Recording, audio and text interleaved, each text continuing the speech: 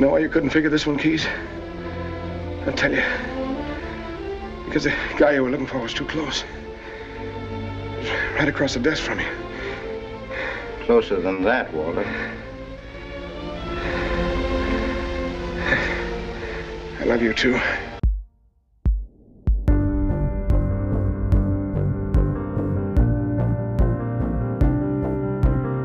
Hi, and welcome to Friends at Dusk, a Christopher Nolan filmography podcast. I'm your co-host, Marshall Doig. And I'm your co-host, Jake Harris. And tonight we are discussing more film noir. And I promise this is not going to be just a film noir podcast, but we are going to be talking about some of the influences for Christopher Nolan's Memento. And we're going to get into Borges's Funes the Memorious and Nathan Nolan's Memento Mori, which was the short story basis for Memento. And then finally, we're going to end our discussion with some talk about Billy Wilder's Double Indemnity. I mean, it wouldn't be the worst thing in the world if this turned into a film noir podcast. It's a pretty great genre, but also I think a lot of other people do it really well, and no need to crowd up the space further. But this is what we must do. The film noir is the thing in the first couple of Nolan features, so we must step into the shadows. It's going to turn into a Batman podcast here pretty soon, so get the film noir while you can.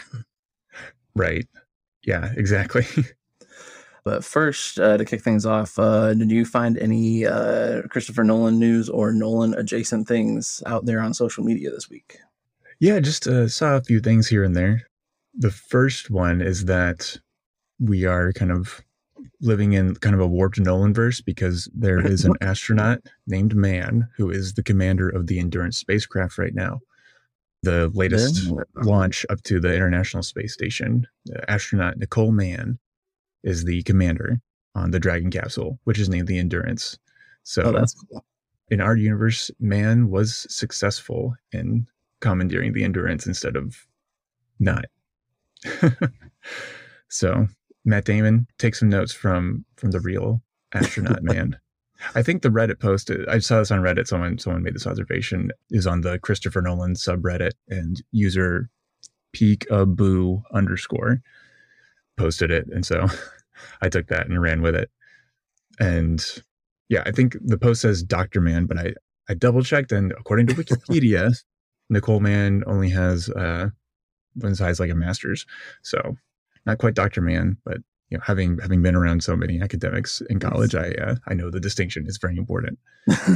So you can go to space with a master's is what I'm hearing. Yeah. I mean, you don't need to be a doctor.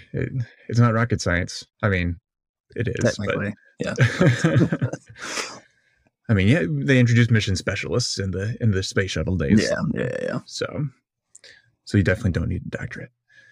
The other couple things I found are that I had saved a post from the Criterion collection about, a few weeks ago. When was that? Yeah. But now that we're here talking about Memento influences, David Lynch's Lost Highway, it will be released as part of the Criterion collection. I don't have a specific date, but it's here and it's coming. And Lost Highway is notable because in the Nolan variations, Chris Nolan mentions that Lost Highway was a huge influence on Memento. It came out around the time he was writing the script. And then Double Indemnity was another big influence he was talking about, which is what we're talking today. So we chose Double Indemnity over Lost Highway, but want to give Lost Highway a shout out. Check it out on the Criterion collection when it's available. Yeah, that's one of the David Lynch ones that I have not seen yet, but I'm sure there would be a lot of great discussion about that, especially now that it's October. I've been seeing a lot of people post like, is this movie horror? Is this not horror, for a lot of different movies? And people have definitely been discussing Lost Highway as definitely a horror movie for David Lynch. So I need to get on that and check that out. It looks really, really good, but yes, definitely check that out. Yeah. And then the last one I have is just a post I've just started picking up several different film accounts as we've been doing this, so I can try and pull things here and there. And this account at Film Aesthete posted something about Memento, and just it's a reel of a clip from the movie, and the caption talks about the anterograde amnesia being about the inability to form new memories. And then the notable bit here is just a little fun fact is that during the 1950s, doctors treated some forms of epilepsy by removing parts of the hippocampus. And anterograde amnesia is you can't form new memories in the hippocampus for your short term. So doctors did these experiments, or not experiments, but this treatment, and the people who received this treatment then had short-term memory problems. So just, oh, hey, science. It's real. It could happen to you. It could happen to you. I hope it does not. It sounds awful. But that's all that I have for that segment. We'll link those in the show notes so everybody can check them out if they want to. And you have anything else there, or do you want to go on to what the media you're consuming outside of our duties here on this podcast? Yeah, I don't really have anything, so I can go into the next one, talking about what I'm watching when I'm not watching Nolan films. Have you heard of a little indie TV show called The OC? Oh, man. I never. Where'd that come from? Tell me more. I never watched that when it first came out. When I was 12, 13 years old when it first debuted, I think. Yeah, the mid 2000s. Yeah, it's like watching a time capsule. It's been fun. Taylor, my wife, has seen all of it, and we were browsing the other night just looking for something to watch, and she mentioned that. And I think that no one told me really what it was. I just saw the teenagers and thought that it was a big soap opera thing when I was younger, and I didn't bother. And it is very much a teenage soap opera. It is like in the same way that Veronica Mars is a detective noir show just mapped onto a high school show. This is soap opera mapped onto high school. But the first season especially I really liked because it was just a really good look at class and wealth and the distinctions of all of that and how that plays out among generations of different families, and what it means to come from nothing and build something, and then or come from something and completely screw your life up. I have not gotten to the what you say bit yet on it. But, we just before we recorded tonight, we got to an episode where I thought I kind of figured out a little bit of the twist, and then when they fully revealed it, did not see any of that coming. And it's great. It's been fun. So I've just been kind of catching up on old TV from the mid 2000s that I didn't watch when I was a teenager. That's old TV now. Stop it. Yeah, well, your description of your impressions of the OC are pretty much mine still, since I haven't watched it. And I do not know of this twist of which you speak. I guess I have avoided any memes or anything of it over the years. So maybe I'll check that out at the very least. Yeah, it's also fun to watch old bands that got big around that time. Like the episode we just watched, the Killers were in it right before Mr. Brightside went big. Oh, wow. Yeah, they play at one of the little bar meeting shop places that they have, and it's really fun. Nice. I also am required to point out the redundant nature of the phrase high school and a soap opera. I mean, it's the same thing. Yeah. It is interesting though that you end up, most of these shows, you start to care more about the kids than you do the adults, and the adults is always like the B plot to the main character, but you really do care a lot about the adult stories and the kids stories in this one, I'm finding, and I like that a lot. Very good. Well, I mean, yeah, I'm not as seemingly mocking as I'm being of it. No, maybe someday I'll check it out. It's not really on my radar. That first season is, you could watch the first if they had never renewed it for another series or another season at all, that first season would be a pretty good all-encompassing look at the show's ethos, and it tells a complete story in and of itself. So definitely. Sure. I'll try to store it in the memory and see what happens.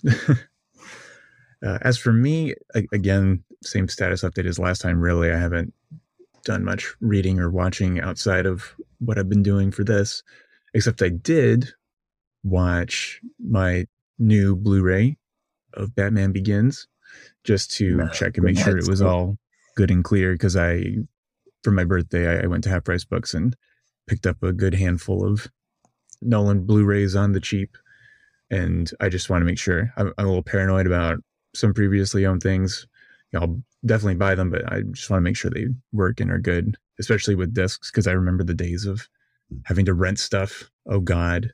And then there's nothing more annoying than renting a DVD from, for me, it was Hastings, and bringing it home and then playing it. And 5 minutes in, it starts skipping the hell out of itself. And there's nothing you can do because no one ever decided to treat discs with courtesy or decency and scratch them up. So I'm happy to report my Batman Begins Blu-ray is perfectly fine and will be ready for when we get there.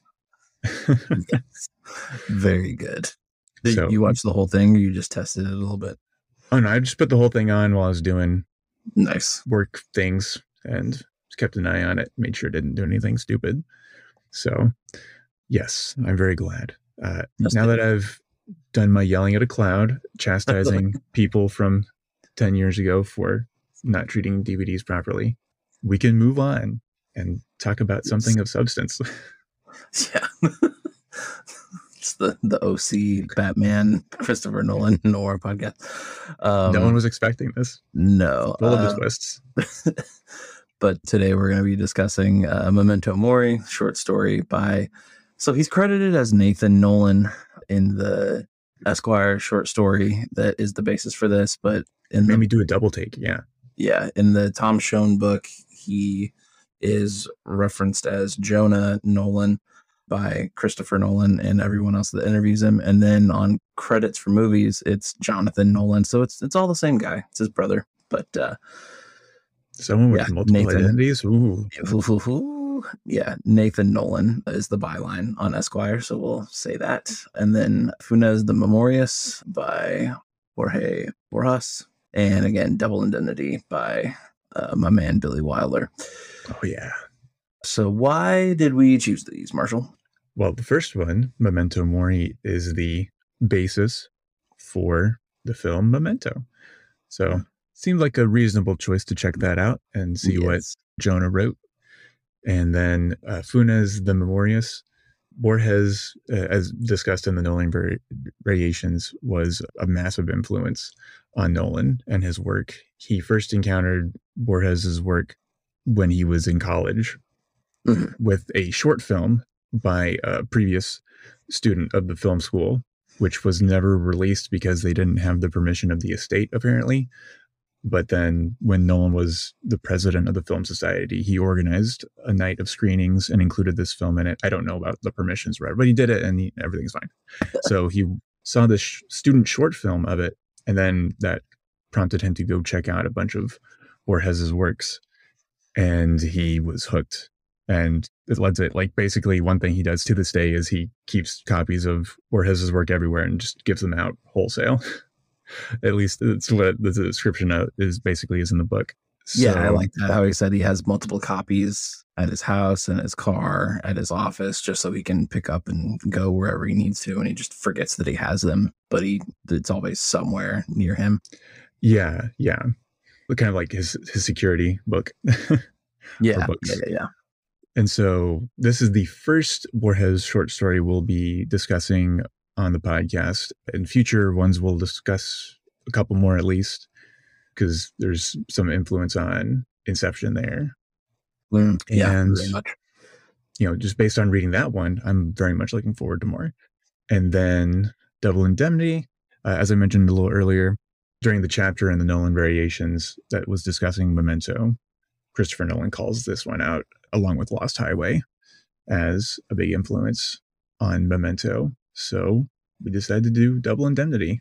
I don't remember when exactly we made our choices, but it turned out we chose Out of the Past and Double Indemnity, which are two of the most highly regarded film noir productions of all time. So at least we get some heaping helping of the good stuff. Yeah, it's been very good to us, the film noir in the last couple episodes. So the well does not run dry. No. So I think we're ready to get going and talking in depth about these things.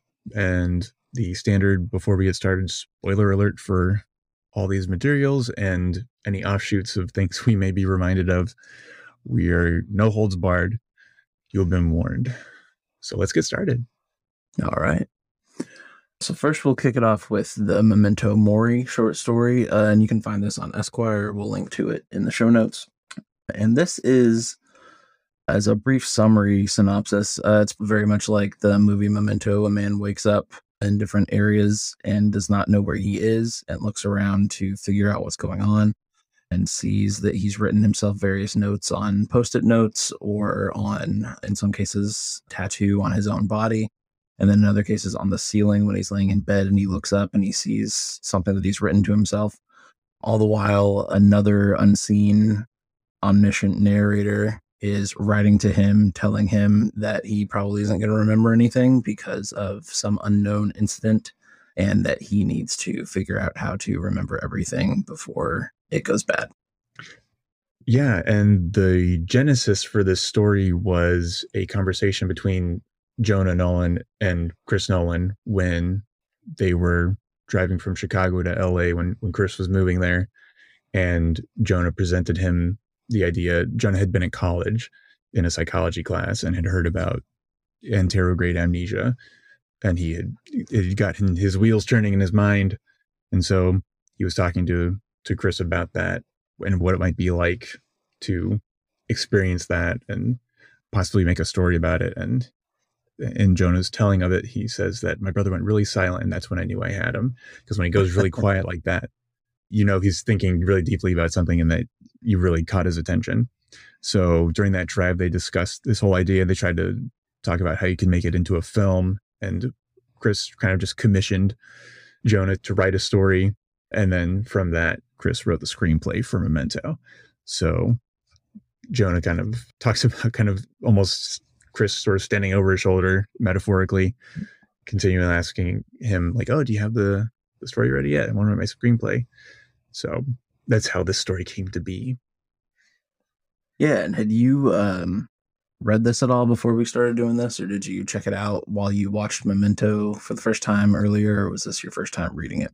Yeah, I had actually never read this before, so yeah, my first time, and it was interesting seeing what Chris Nolan kept and what he altered or expanded on. I mean, obviously this is just a short story, but significant differences, like any adaptation. So yeah, I did like it. Didn't love it, I would say. The thing about it is kind of, it's Tom Schoen describes it as kind of like, it's more like a character sketch, a little bit empty, and in terms of not much expanding on the characterization for things. But I think more of it, most of my enjoyment was kind of just seeing, okay, this is what the film was based on. Very cool. In terms of like an actual story, I was like, yeah, it's fine.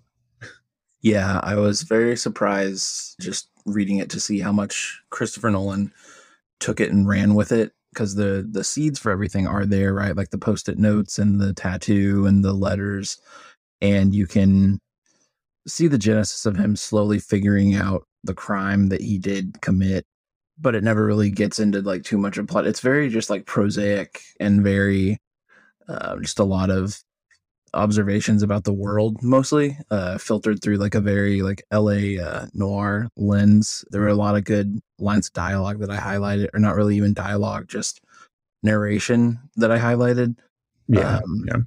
The one that stuck out to me that I really liked that could have come straight from Chandler or Billy Wilder was the unseen narrator speaking to the protagonist, Earl, saying, "You sure as hell can't hold down a job. Not too many professions out there that value forgetfulness. Prostitution, maybe. Politics, of course."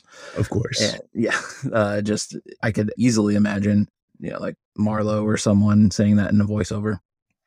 And that was mostly what I got from that. And then also I don't know if this was intentional or not, if they were operating on the same wavelength for the double indemnity stuff when they were talking about it and when Jonah wrote it. But the line, it's also another narration line, and the joke you're telling, well, it's got a punchline. I just don't think anyone's going to find it very funny.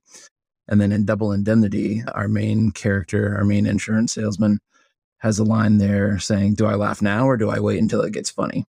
Oh, yeah. So there's just a lot of echoes in that. Maybe that was intentional, maybe not. Maybe it was rattling around there when they were writing it. But the thing that the short story mostly reminded me of, though, is something that has absolutely nothing to do with Christopher Nolan, and that's Story of Your Life, which is the short story that Arrival was based on. Oh, okay. Which also uses a switch in tenses to signify either time change or change in narration, who's telling the story, which is the way that this short story does that, in the way that the movie uses black and white and color. Yeah, Which I thought was interesting, but that was the first thing that I thought of was, he's doing what Ted Chiang did with Story of Your Life. But has nothing to do with Christopher Nolan, but it is a great story if you want to go find that and look it up. Yeah, you mentioned the unnamed narrator. That discombobulated me a bit when it started changing perspectives. Me too. In the story. Yeah. But what I came to view it as is, in the notes, I asked myself the question, who's the opening narrator? Is it some kind of Teddy-like character? Teddy in the film being Joe Pantoliano's companion, sort of. And then I finally figured out, wait a minute, to me at least, I just figured it's Earl. In Letters to Himself, the main character's name is Earl. Yeah, because it's got to be. Yeah, he's writing these letters to himself, and I thought that was kind of clever. The only thing, I just didn't like the POV changes are just completely abrupt. There's no formatting besides, the change in tense and pronouns to make you realize, something has shifted here. And it's a little bit distracting because all of a sudden you're reading third-person narration, and then all of a sudden it's second person talking to you. Yeah. So I'm just going to blame the editors of Esquire for this, for not choosing to do for that formatting. Maybe in the print version it was, because the online version that we have is just, I'm surprised it wasn't on like the Wayback Machine or something. Right. But it's more disorienting than anything in the film, which is kind of maybe saying something, because you'd expect a film where the scenes are presented in reverse order to be a little bit confusing, but this one, it distracted me from trying to sometimes focus on the subject matter with kind of that. But that's the copy editor in me talking. Honestly, that's where's the clarity? Dang it! But more on some of the general things I noted was I like how it ended, because it just stops mid sentence with no punctuation at all, which is just absolutely, I don't know how proficient this was, but it's in Chris Nolan's films, he talks about how the endings kind of just, he cuts it and they're done at kind of a spot that you're maybe not totally expecting, just to kind of jar you into the fact that film's over. And the story does that here too. So I appreciated that, whether it's not really a nod, but kind of a consistent thing that you see going forward in Nolan's movies. Yeah, that was the same experience I had. I thought, talking about formatting, I thought for a minute that it had cut off and they didn't transfer the whole thing. And then I realized, he's just cutting it off in the middle of it, which is what they do. So yeah, actually, like right when I read it, I was like, it's over. Cool. Like, this is a pretty neat way to end it. But overall, it was, kind of more bleak and nihilistic than something resonant for me. But yeah, I don't know how much of that is, the movie's this good and I know what the movie does, and it has more room to breathe and expand on things.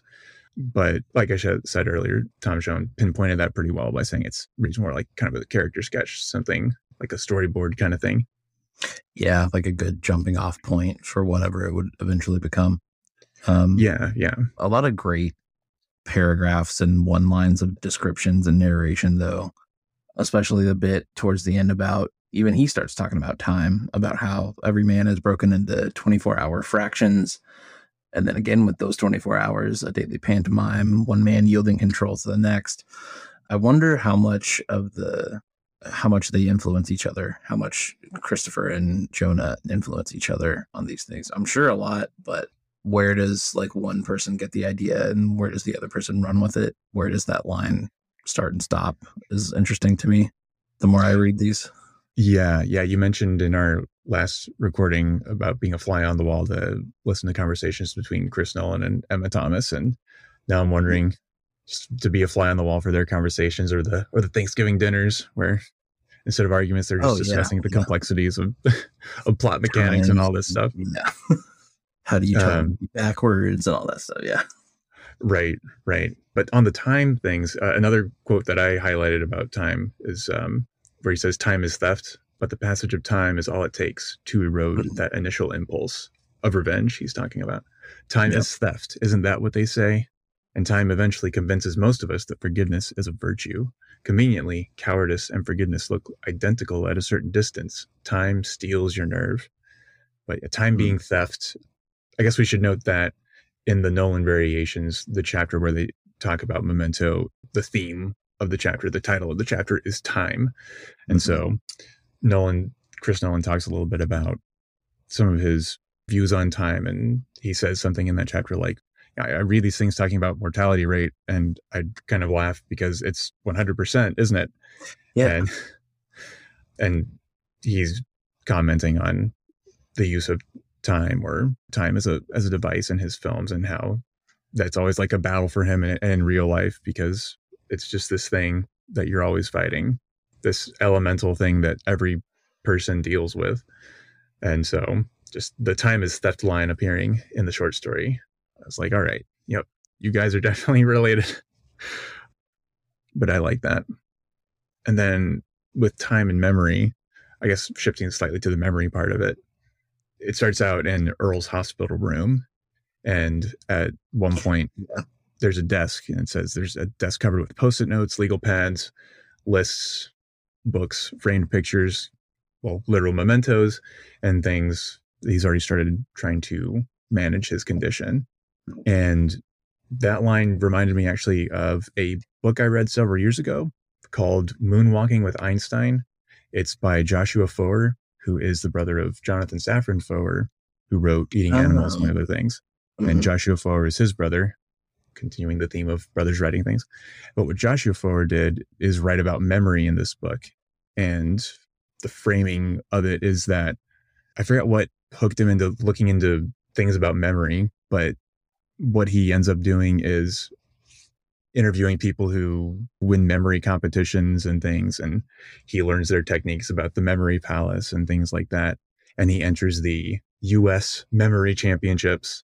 That's the official name, but he enters them just over the course of a year, learning the techniques from these memory gurus, and he ends up winning. So he writes the book, frames it, and he writes about memory. But I just remembered he talks in there about how much these days in modern times we externalize our memory. You know, we put all of our to-do lists on our phones. We don't have to remember as many things as we used to because we have digital technology to help us out. So when you externalize that, you don't have to, I couldn't tell you like my grocery list from last week because I put it in my phone, and then it's cleared now and I don't even remember. I don't have to put that effort into remembering it. So yeah, even in Double Indemnity, I thought about that towards the end of the movie when he tells another character to go take a nickel and go call someone, and he gives them the phone number and the name and the first name that you need to ask and the message. And I was like, when was the last time that I had to do that and recall a number to do that for someone else? Because if I had to do that the whole time I would be walking on the phone, I would be like 8573 like just repeating the number to make sure that I would get it right. And that's just a thing that people could do back then. So that was weird that you brought that up, because I was thinking about that today while watching that movie. Yeah. And I thought that with we as people living in the modern age, it's interesting that Earl's situation is that literally all of his short-term memory has to be externalized for him to even function. He writes all these Post-its and letters and gets tattoos of things. But in some ways, how much more different is that really from who we are these days, who have to, like me, having to write my grocery list down. I have to clear my head. I just write out all the thoughts that are clouding it, and then I can get it out. And then kind of like a pensive, to take the Harry Potter detour here. But yeah, the externalization of memory really caught me this time going through this. And I do it with taking notes for the podcast. Like I have a thought and I'm terrified, like, oh God, I'm going to forget this. And I'm scrambling for a pen or for my phone to tap it in before I forget.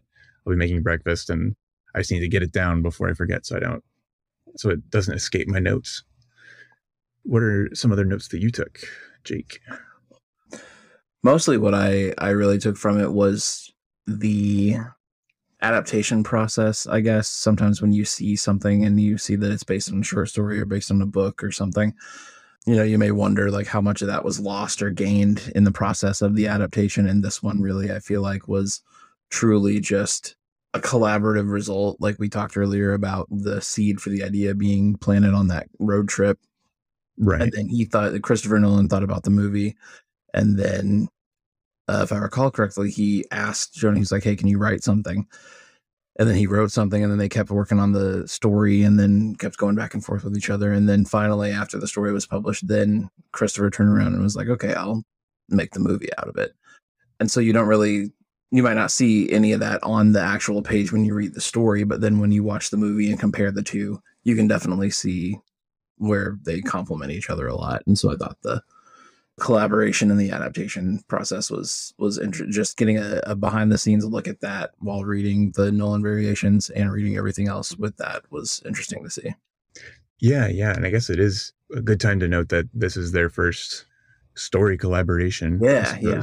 So it begins a long and fruitful process that they'll go back to many more times. There are some things that I did note, and we can save it for our discussion of the film, with like themes of revenge and getting it, and with a condition like that, does it really matter? Mm-hmm. It does have a good old circularity for the beginning and the end. Like the ending circles back and repeats some lines from early in the story with some letters that Earl's written to himself. Earl has just a really awful recursive existence. It talks about you're going to forget everything. In one of the letters to himself, you're going to forget. A few more minutes, you'll be going to the door and seeing the photo of you at your wife's funeral again. And to repeat that over and over, like all the time, it's just, oh man, so ridiculously awful. There was another like slight reference to that I caught or interpreted. Well, maybe a deliberate reference from Jonah, but he mentions a photo of, he describes Earl looking at a photo in his hospital room. For a moment, this looks like a hall of mirrors or the beginnings of a sketch of infinity. The one man bent over looking at the smaller man, bent over reading the headstone. Earl looks at the picture for a long time, and just the big man looking at the smaller man looking at the headstone reminded me of Doodlebug with the like you said, the turtles all the way down. Yeah. And then otherwise, the only other big note that I appreciated was you always like to hear certain lines being lifted from whether it's things you read that are adapted. And then Jonah did, I guess, gets credit for writing the line, after all, everybody else needs mirrors to remind themselves who they are. You're no different, in a letter from Earl to himself. And that line is pretty much word for word put into the film, because not much else was. Not that everything needs to be word for word, but right. It sticks out when you're reading it. So there's one of the best lines in Memento, and so I was glad to see it here. But I think, we'll save some more discussion of how this interacts with the film for next time, I think. So if we want to move on to Funes, I think we might be able to. Yeah, I'll let you do the summary for that one. Sure. So Funes the Memorious is a short story by Jorge Luis Borges, an Argentine writer from the early 20th century. And the short story is about a young man, I believe he's a Uruguayan cowboy, who one day riding a horse gets thrown, has an accident, hits his head essentially. And when he wakes up, he has the ability to recall everything with perfect, crystal clear clarity and in minute detail. It's like synesthesia, but for memory. But it's like even beyond memory, he can. One of the key examples is he says, I can look at this wine glass and I see not only the glass, but I can see the grapes. I can see the memory of the grapes being pressed into the wine that went into this glass and things like that. So it's told from the point of view of the narrator who encountered this young man's name is Ireneo Funes. And this narrator meets him and hears the tale relayed to him.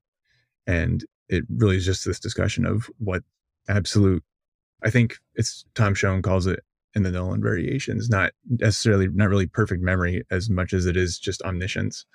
So just recounting this character's omniscience and ability to see everything. So basically it's the total opposite of, or almost the complete opposite of Leonard and Memento and Earl and Memento Mori. He knows everything. He can remember everything.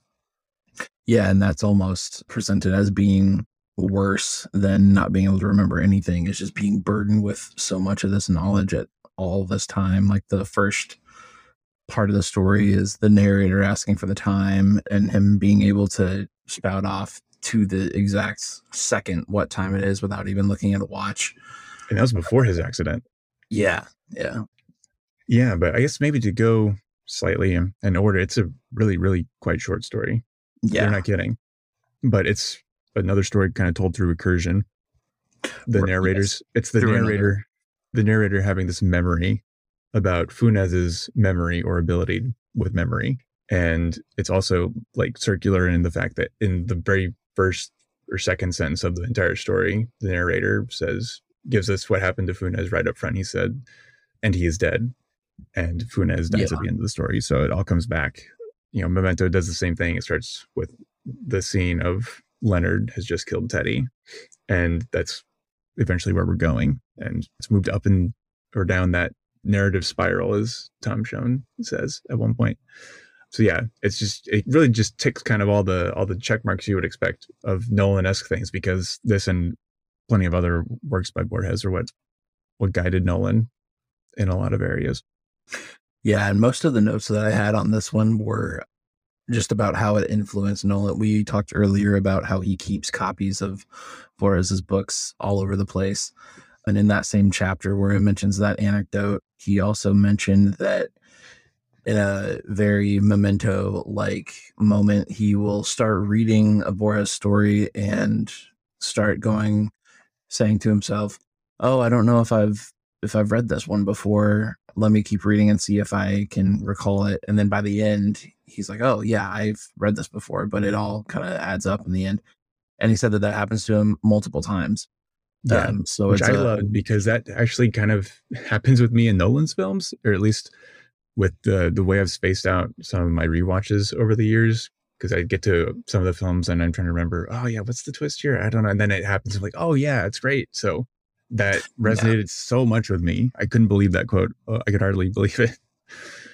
Yeah, and he uses that, which I thought was funny, just because that's what Memento is. That's what the short story is. This was very much, I don't know if they intended it this way, if Borges intended it to be a horror story, but I read this and just thought that it was very haunting. Like the thought of being like every second, every day of your life, being able to remember everything at any given point. That is something that is a curse. Do not want. Yeah, just in time for spooky season. Yeah, with that, I kind of noted Funez doesn't have so much a memory palace as a memory galaxy. He's kind of a walking version of the library from Borges's story, The Library of Babel, which was described in the Nolan Variations, about an infinite library containing all that it is given to express in all languages. These days, it reads like an allegory of the coming of the internet. And off of that, the internet has an overwhelming amount of information. I just think about how much is out there and I get a headache. And just to imagine that being your mind, it makes me want to just, jump off a roof. Yeah. Not really. Godspeed, Funez, just to be clear of it. And I noted Funez is like the most extremely online before online even existed with what he has. But yeah, the curse of his existence is that time, again, is like the enemy here, because every second that passes adds another entire universe to his perception, more richness and more sharpness, and that burden just keeps crushing him down. That's good. I hadn't thought about that, but yeah. I actually hit upon that thought before, like 2 sentences before I read in the story. Funez could continuously discern the tranquil advances of corruption, of decay, of fatigue. He could note the progress of death, of dampness. He was the solitary and lucid spectator of a multiform, instantaneous, and almost intolerably precise world. So I felt really good about myself for making that connection before they explicitly outlined it in the story. So yeah, I think again with this, there's a few other things we might want to talk about, but we want to leave that for in context of actually discussing in the wake of Memento.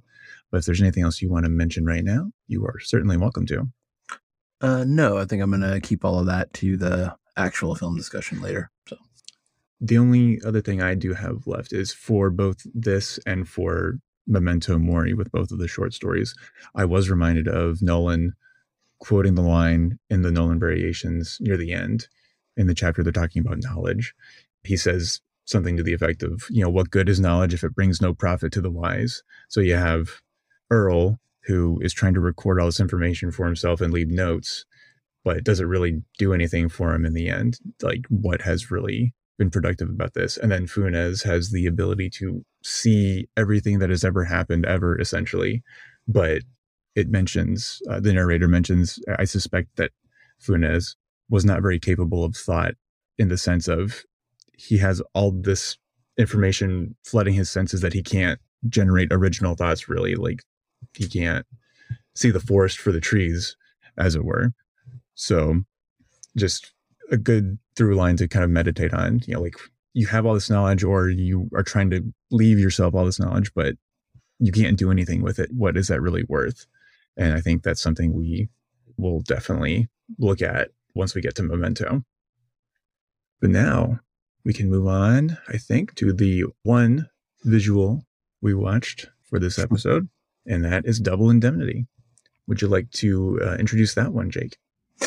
Yes. So this is from 1944, again directed by Billy Wilder, starring Fred McMurray, Barbara Stanwyck, and Edward G. Robinson as the main principal players. It's in black and white, 107 minutes long, and the brief summary synopsis from IMDb: a Los Angeles insurance representative lets an alluring housewife seduce him into a scheme of insurance fraud and murder that arouses the suspicion of his colleague, an insurance investigator. Oh, insurance. Yes. Insurance investigator. That's who knew that so many stories could spring from a well of insurance. I was very surprised by how much insurance talk was in this movie. Very much in the vein of, I did not know how much about the inner machinations of divorce that I would learn from Marriage Story. There's a lot here. Wow, about, yeah. Oh, man. There's a lot here. Yeah, there's a lot here about the process that people go through to determine if something's an accident or not. We have a lot of people at our house right now looking at the ceiling and roof stuff from some stuff that happened from a storm. So we've been dealing with a lot of insurance people lately. And so watching this, I was just like, oh, all right, you better watch out. Well, they do that. Yeah. And in the words of, I was also reminded of a great bit from Larry the Cable Guy, of all people. Oh. a one-liner that he did at the end of a blue collar comedy tour, where he said, I believe that sometimes you got to wreck the truck to get the insurance money to make the truck payment. Oh, man. As they're plotting their scheme in this one, I was like, that's all they're doing. They're just they're wrecking the truck. I'm seeing the guy from our first scene with Barton Keyes now. Yeah. The guy who lit his own truck on fire and Keyes saw right through him. Mm-hmm. But yeah, both this and Memento are really about how denied insurance claims can drive the plot, aren't they? Yes, exactly. So a more in-depth plot summary for more of a big beat thing. Walter Neff, he is the insurance adjuster. He is going to sell a policy to the husband of Phyllis Dietrichson, and he is trying to get a life insurance policy with a double indemnity clause, which says that if you die as the result of an accident, the policy pays double. But when he shows up, husband's not there. Phyllis is just there, and she seduces him. And she's tired of her husband. She's tired of her husband. Her husband says her husband knocks her around and is a drunk and is just a bad person. Very much Out of the Past came after this movie, but it's a lot of the same beats, same genre tropes of the femme fatale here. And then that causes old Neff to fall madly in love with her. And then the two of them decide that, well, if he signs this double indemnity clause and his death is ruled an accident, if they can kill him and make it look like an accident, they can pocket double the money, and then they can run off together and be together. It's a foolproof plan. It's very simple. They come up with the perfect crime, perfect murder, except it does not become perfect in the end because Edward G. Robinson, a.k.a. Barton Keyes, is the man that works with Neff at the insurance agency, and he is so good at his job that he figures out that the death in question had to have been murder, but he just can't figure out. Not an accident. Not an accident. Yeah, just can't figure out who exactly did it and pulled the trigger, if there ever even was a gun. And so then the whole rest of the movie is Neff and Phyllis trying to avoid getting caught, while Neff also tries to figure out if Phyllis is double crossing him. Spoiler alert, she is. Shocked. I am shocked. Shocked. And then it all ends as you would expect in a film noir, with more murder and the protagonist dying and getting way in over his head and not understanding the world that he lives in. Whew. Yeah, man. It's just another great film noir. We should note that one of the credited co-writers of this screenplay was Raymond Chandler, who wrote the Big Sleep novel, which we discussed 2 episodes ago. So speaking of Neff, man, is he ever like driven by libido? Yeah. Man, this movie, for all the darkness and for all of the talk about murder and film noir stuff in it, this movie is very light on its feet with one-liners and joke. It's funny in a lot of places with a lot of jokes.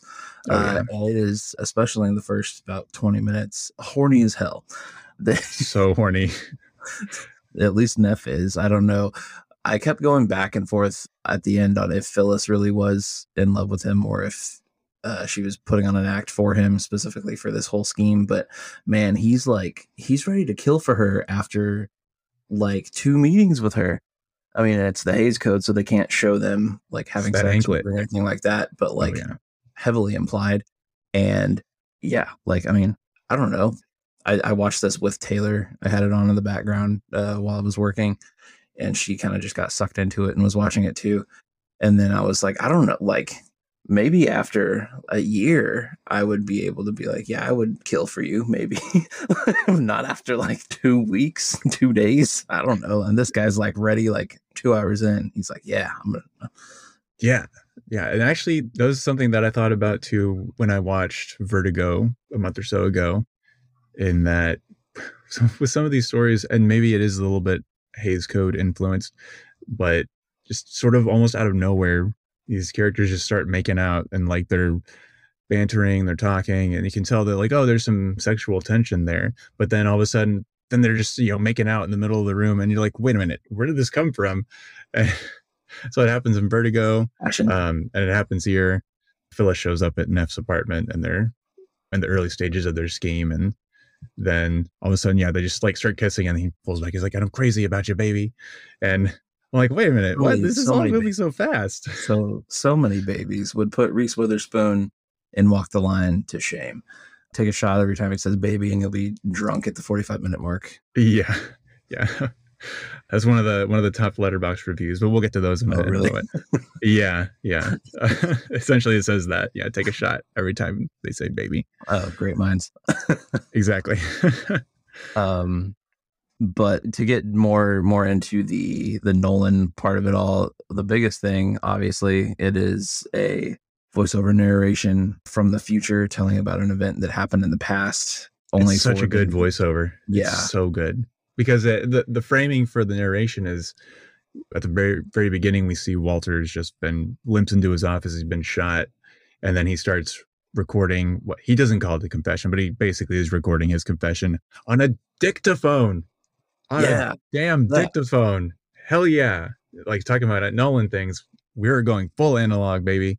But just how that's right. It's not just out of nowhere. Like there's a really great reason for it, and it's really well done. So yes. And then, of course, we take that into Memento with Leonard's voiceover being his internal voice telling us a lot of like how he's experiencing the world. That's great.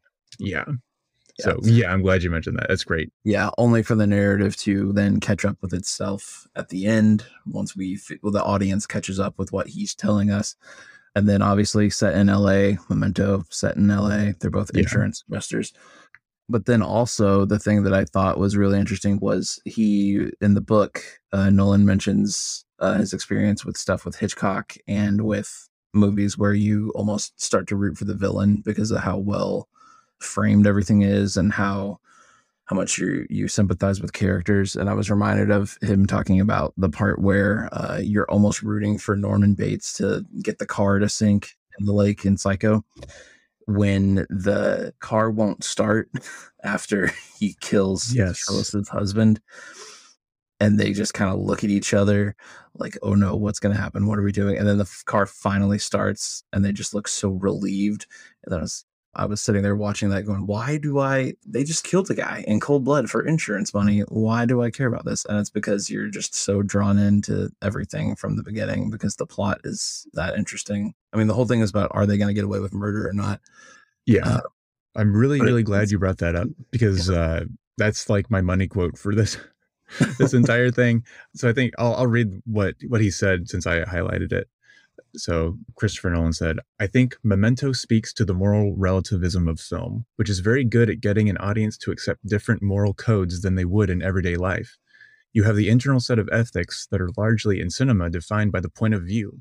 Then you have the experience, usually after you've seen the film, of reassembling your mind and going, hang on, what are the ethics of that if you step outside of this guy's point of view?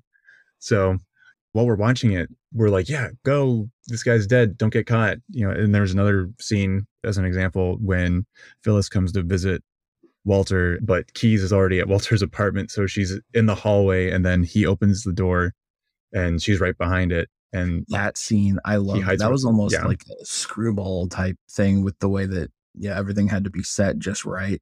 Yeah. It also reminded me of Out of the Past when he's down in Mexico and he thinks every woman that walks through the bar door is Kathy. Right. And then also I noted in the short story Memento Mori, we're kind of clinging on for the ride as Earl progresses and he kills somebody at the end, whether he's got the right guy for his revenge or not. But, we're on the ride with him. We're hoping, go, kill somebody. But given his condition, is it even the right person? We don't know. We're left hanging. And so I know we've talked about this in a past episode, at least, but that last bit of the quote where after you've watched the film and you're thinking about things and going, wait a minute, what am I rooting for? It's Breaking Bad all over again. But the one example I thought of for that was that after the film, I've told you this before in other discussions, that the example I've used is of Darth Vader as the Star Wars universe expands. The more they do, like let's take Obi-Wan Kenobi, for example, the series, that they do a lot of scenes inside the Jedi Temple during Order 66 with what Anakin does and, show him like actually striking down children. So the more they do that and show that, Darth Vader looks even worse. And so that makes me think about, his redemption, like it's just kind of flips the switch in a moment, but that looks more implausible to me. But when you watch Return of the Jedi, it still kind of works because you're seeing it through Luke's point of view as his son. But then as these things keep expanding, I'm thinking, well, hold on, how does the rest of the galaxy feel about this? They lived, like 20 years under the tyranny of this guy being the most visible bad guy. And the old expanded universe touched on this in at least one place that I know of. But, it's with all that in mind, it kind of almost waters down Vader's redemption for you. But yeah, the moral relativism of it all. I love that you brought that up. So that's definitely a huge, huge thing in a lot of this Nolan films going forward. Yeah, because with Double Indemnity, not only do they kill the husband, but he ends up killing Phyllis in the end. And so all of it was basically for nothing. And then he gets shot in the end too. So, yep. But yet as dictated. As dictated. But yet you're still kind of hoping that he makes it, but for what? So he can make off with this money and make it to the bus station on time and get out of everything. Like, it's interesting the way that it can kind of make you root for him in the moment. Sean mentions in the variations that he talks about the heroes of Memento and Inception lose themselves in fantasy, not because their reality is unpleasant, but because their reality is intolerable. And so I think that motivation kind of translates to both Walter and Phyllis. Well, Phyllis, you could say what she says, her reality is intolerable. Maybe it's just because she's just rotten all the way through like any good femme fatale. But with Walter's motivation, and besides just being super hot-blooded, there are a couple things it touches on that he thinks he's smart enough to get away with it. He knows everything inside and out. He's just outlining all the things they could do and how they can play the system. And then also how he kind of feels undervalued at his job. And he tells this like through the narration as he's dictating his, not a confession, to Keyes. Yeah. He says like, we were smarter than you. Like you didn't figure this out, because Keyes does come to the conclusion that Dietrichson was murdered, but he comes to the conclusion that it was the wrong guy until the end. So not only is Walter horny, but he's also driven by professional jealousy, because at one point in the movie, Keyes offers him a job, kind of a promotion or yeah. And he said like, you're the top salesman, but you're also just a little less dumb than everybody else here. And then Neff turns him down, and then it kind of hurts Keyes, and he's like, okay, well, I guess you actually aren't as much as I thought you were. Yeah. But yeah, it's these intolerable realities for all of our main characters, driving them to do what they do. The other thing that I got from this was when they're planning the murder, and the whole plot is they're going to, in order to make it look like an accident, they're going to make it look like he got hit by a train. So in order to do that, they're going to kill him first and then put his dead body in front of a train track. And then we haven't even mentioned the train of it all yet, if you think of Inception, but yeah. Oh, yeah. Waiting for a train. Waiting for a train. Yeah. But before that, there's a bit of a wrinkle because the husband breaks his leg, and so he's in a cast. And so while they're planning it, the scheme is they're going to kill him, and then Neff is going to assume the husband's identity and then get on the train. So it looks like he still made the train. And then they're going to, Phyllis is going to meet him there and then put the body in front of the train. And then they'll say that he died. And then Neff walks off scot-free. Foolproof. But they're going about it, talking about almost as if it's like a costume and a set design piece, with her saying to him, don't forget the cast, make sure you've got this correct. Make sure the cast is over your leg. The crutches will make it look better. Crutches will make it look better. Don't acknowledge anyone. Be sure to really play your part. And then he has to act as Dietrichson on the train, and he ends up talking to someone else, which ends up being part of his downfall once Keyes realizes that there's a witness who saw him get on the train. Oh yeah, Mr. Jackson from Medford, Oregon. I'm a Medford man. Mm-hmm. Oh, that guy, yeah. Never would have bummed a cigar. And so everything just unravels. It's but they come at it very much from the perspective of almost like they're putting on a play or making their own little movie of how it's going to be, their own little make-believe show. And so I can see how that would have appealed to Nolan as well. Just the idea of creating your own, not necessarily your own reality, but creating your own meta, your own map, your own movie, your own little show within a show there. Because again, like this is like all film noir, this, and a lot of his whole MO with movies is playing within the system and then beating the system at its own game. There's a bit earlier in Double Indemnity where Neff talks about how he fantasizes about, what if I just burned my house down and started from scratch and played against the house and won, and went out and planted my own flowers and did everything else, but I had more money and everything. Just that idea of, how much can you play around in the system without losing has pervaded a lot of the films that we've watched for influences for this, and will also continue to be a big influence for him for his own movies in the future. Yeah.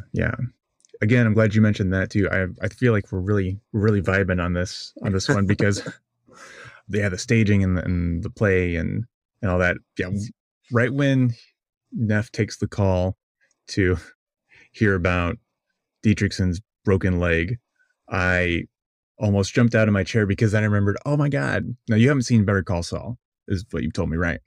No, I have not. Okay, but when they said that, a thing clicked for me because I've almost finished all of it. But at one point in the series, so I'll keep this spoiler free since you have not seen it, they basically lift this entire plot for a Better Call Saul plot thread throughout a season. I was the broken leg, and changes things around and putting on a show type stuff. Like he fakes being someone with a broken leg or someone on his staff or something. Well, they're trying to do a similar thing, essentially, pulling something where someone's looking like somebody else, but then they find out that this person's broken their arm, so they have to scramble to adjust to that, essentially. And it's played because Better Call Saul is amazing, and they play it incredibly well. It's just so brilliant. But then I remember just watching this, I was like, oh, this is where they got it. Because also a consistent thing throughout the show is actually Saul watches a bunch of classic films throughout it. That's just a thing that happens from time pretty regularly. You'll see him watching TV and it's just some black and white classic. And so the fact that this led to all that in the show, and the fact that they watch classic movies all the time. I mean, Vince Gilligan, knows all this stuff. So it was just a nice moment. I recognize that reference. Leo pointing at the TV. Yes. Captain America understanding things. Other small things that I noticed, the fishbowl lit up in the middle of the living room before Phyllis kills the lights to hide the gun. Reminded me a lot of Doodlebug and the fishbowl there.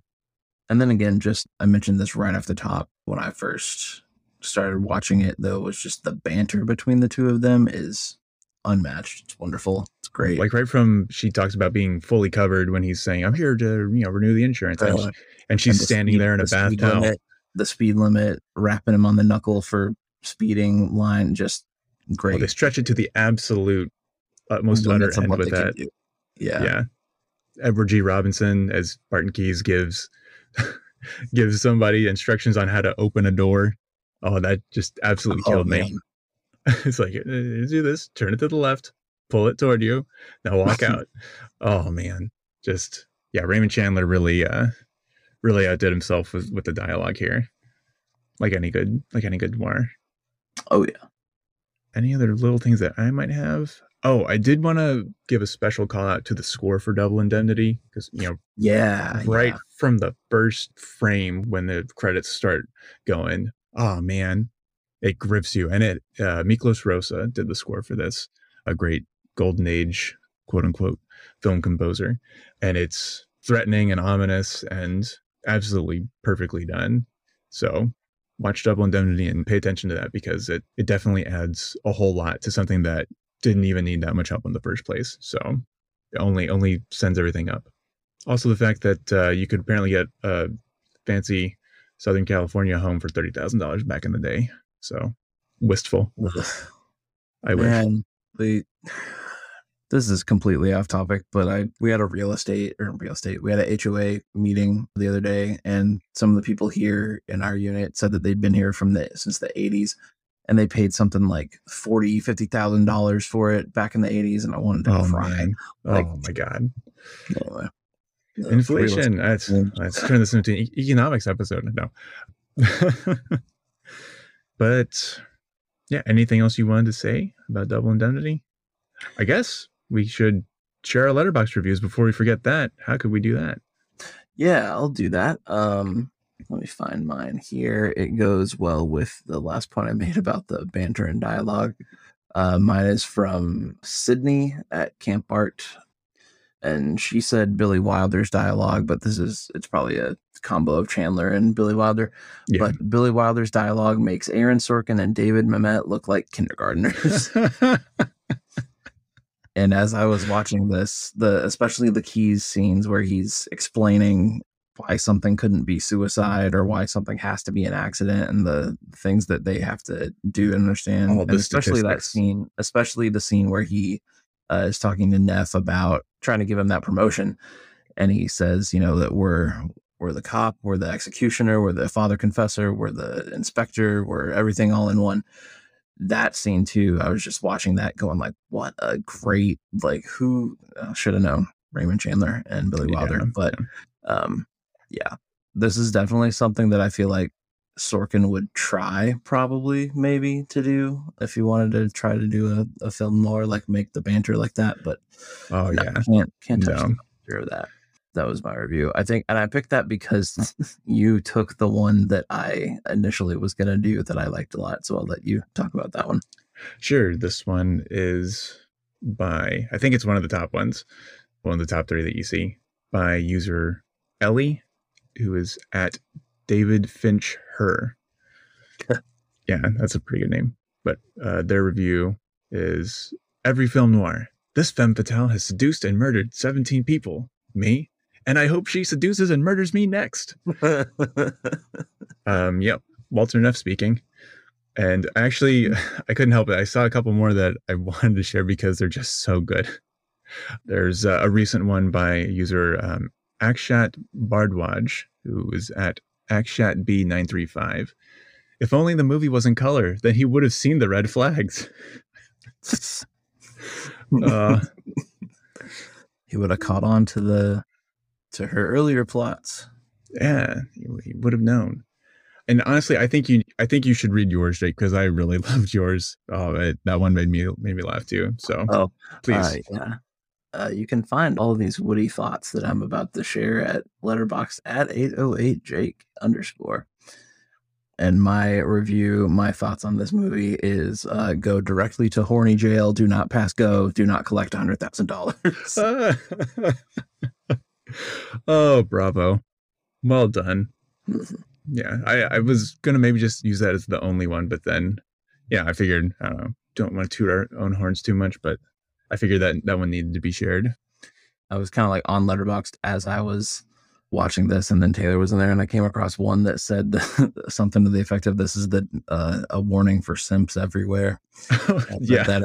And Taylor was like, so you basically, like, if I came in and was like, we need to go kill someone, you would probably be like, all right, bet, when and where. And I was like, no, it'd have to be a good reason. Like, have you seen The Town with Ben Affleck? No, I have not, but I know what you're talking about. There's a scene where his best friend in that movie is Jeremy Renner. And there's a scene where Jeremy Renner shows up to Ben Affleck's apartment, and he just shows up with some baseball bats and some other guys with bats and like tracksuits, and was like, I can't tell you what we're going to do.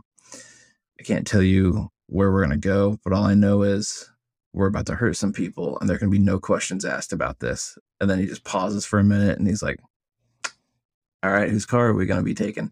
And so, I was like, maybe I'd do that. I don't know. There'd have to be a reason for it. And she's like, So I don't know.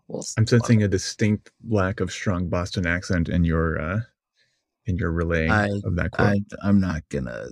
There was very much strong Boston accents in that movie. I'm not going to attempt that. But yeah, no need to. No. Oh man, well, this one was fun.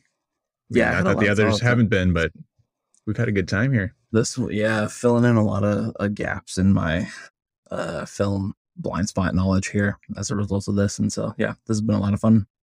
Yeah, this was the first time you watched it, and I had seen it before at TCU, and it was officially an English department class, but it was about film adaptations, so it was good times. I felt really good that I had seen a movie that you hadn't seen, because I know you've seen vastly more than I have, but I'm glad you've seen it now. Good or bad thing, but yeah. It's just it is what it is. Indeed. All right, well, we'll be back again next time, further rotting our brains with more consumption of cinema. But in the meantime, I don't know about the brain rotting with Memento, although it is about a deteriorated capacity for memory. But in the meantime, where can people find us, Jake? Yeah, if you want to go to social media, you can find us at Friends at Dusk Pod on Instagram and at Friends at Dusk on Twitter. And you can find me, Instagram and Twitter at JakeHarris4. And then again, if you want to read all of my wonderful, funny thoughts on movies and Letterboxd, that is at 808Jake_. And where can they find you, Marshall? I am on Instagram at marshall.doig and on Twitter at marshalldoig. And then on Letterboxd at mdoig. And yeah, if you want to go check us out on Apple Podcasts, please like and subscribe and leave us a 5-star rating so that we can get higher ranked up in the views there. And anywhere where you can find podcasts, just give us a rating and a review. 5 stars all around. And you can find our list of resources and books and short stories and movies that we have talked about today in the show notes. And next time we will be discussing Memento. All right. Well, thanks again, Jake, for joining me on this journey. And I think that'll do it for us this time. And we'll see you again on Friends at Dusk. Thanks for listening. Thanks. Bye.